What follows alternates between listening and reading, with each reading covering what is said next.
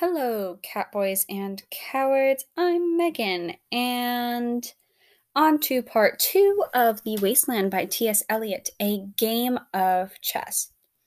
Now, one of the most important things in this section and in life in general, take notes, is women. They're awesome, fantastic, absolutely superb, 10 out of 10. So, in a typical game of chess, there's all the different people, things, I forget what they're called, but there's also the queen, and the queen is the most important because she can do the most and all of that stuff. Hence, furthering the idea that women are important. So now, in a game of chess, all the players and pawns, they're all there, and then women are at the top, period, as they should be. So it starts out with a duchess type lady we got going on here, and she is in a very luxurious area, palace, house, manor, whatever. But the thing is, even with all of this wealth, there is still a wasteland. Continuing on with the first stanza. So this describes a new type of wasteland, or at least a wasteland from a different perspective. Whereas we saw very like a war type wasteland or religious wasteland, this one shows like the wasteland of the upper class, like an emotional wasteland where they have like the physical items, but like there is a lack of feeling and comfort and satisfaction, which keeps them emotionally dead, dull, barren, and desolate. We're really popping off with synonyms tonight. Um, because it's one of the cool facts that I know. So we're going to talk about a little bit about the synthetic perfumes and the use of that. So in around the 40s time frame, dyes and synthetic chemicals were really taken off and becoming a thing, and people were starting to experiment with them more.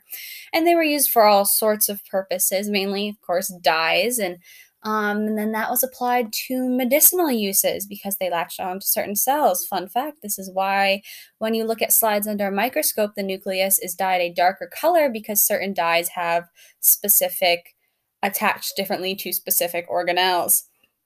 And that's basically the whole process of synthetic chemicals. You're looking for things which have specific affinity to other things, and that's how they created perfumes. Synthetic perfumes are made by combining chemicals, and it gets all funky and cool, and it's modern. This woman uses synthetic perfume. She is up with the times. She is not stuck in the past. And since she's with the times and the times are horrible, she is also feeling horrible.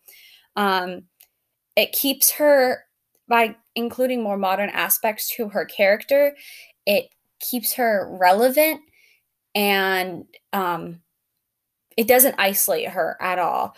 Like, you typically, the upper class aristocracy is seen as being isolated and away from the rest of the world's problems, but she is right in with it, feeling the wasteland right alongside people of all classes and have served in the war. Granted, obviously, probably she didn't die, so she's obviously doing better than some of the other characters in here. That is for sure. But she still has her own problems and isn't as detached as someone may assume a person from the aristocracy is. Next super important thing, another woman, period, is Philomel. This is a reference to a Greek myth. The Philomel, her sister, married a king, super rich, powerful. Yeah, should be great, except he was kind of a butthole and did very many not nice things to Philomel, including like raping her. And then he cut out her tongue to keep her from talking, and turned her into a nightingale who also can't really sing that well, which is so an inviolable voice, just desolate, barren bird calls, horrible. But basically, so the story of Philomel applies to women in this time period because they also didn't really have a voice in what was being said, and they had to just kind of take whatever was thrown at them from their husbands, from their fathers, mothers, society, and they didn't have a voice or platform to fight back. Then there's also Jug Jug, which is a It's a quote from the poem onto and she cried, still the world pursues Jug Jug to dirty ears. Jug Jug is a euphemism, not the right word, but it's basically boobs. They're talking about boobs. And so that's super fun.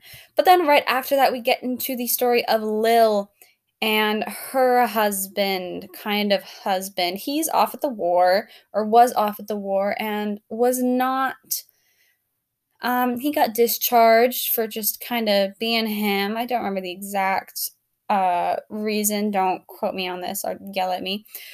But and Lil and her friend, they're talking at a bar, and there's some really funny things going on. First of all, Lil's friend is like, your husband wants to have sex with you. And Lil said, damn, that's so crazy. No.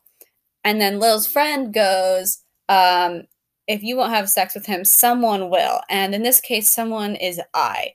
Not me, Megan. I, as in the friend wants to sleep with Lil's husband. And it's just a really bad relationship. Women get stuck in the horrible, worst parts of relationships and don't have a real say in what's going on in their life.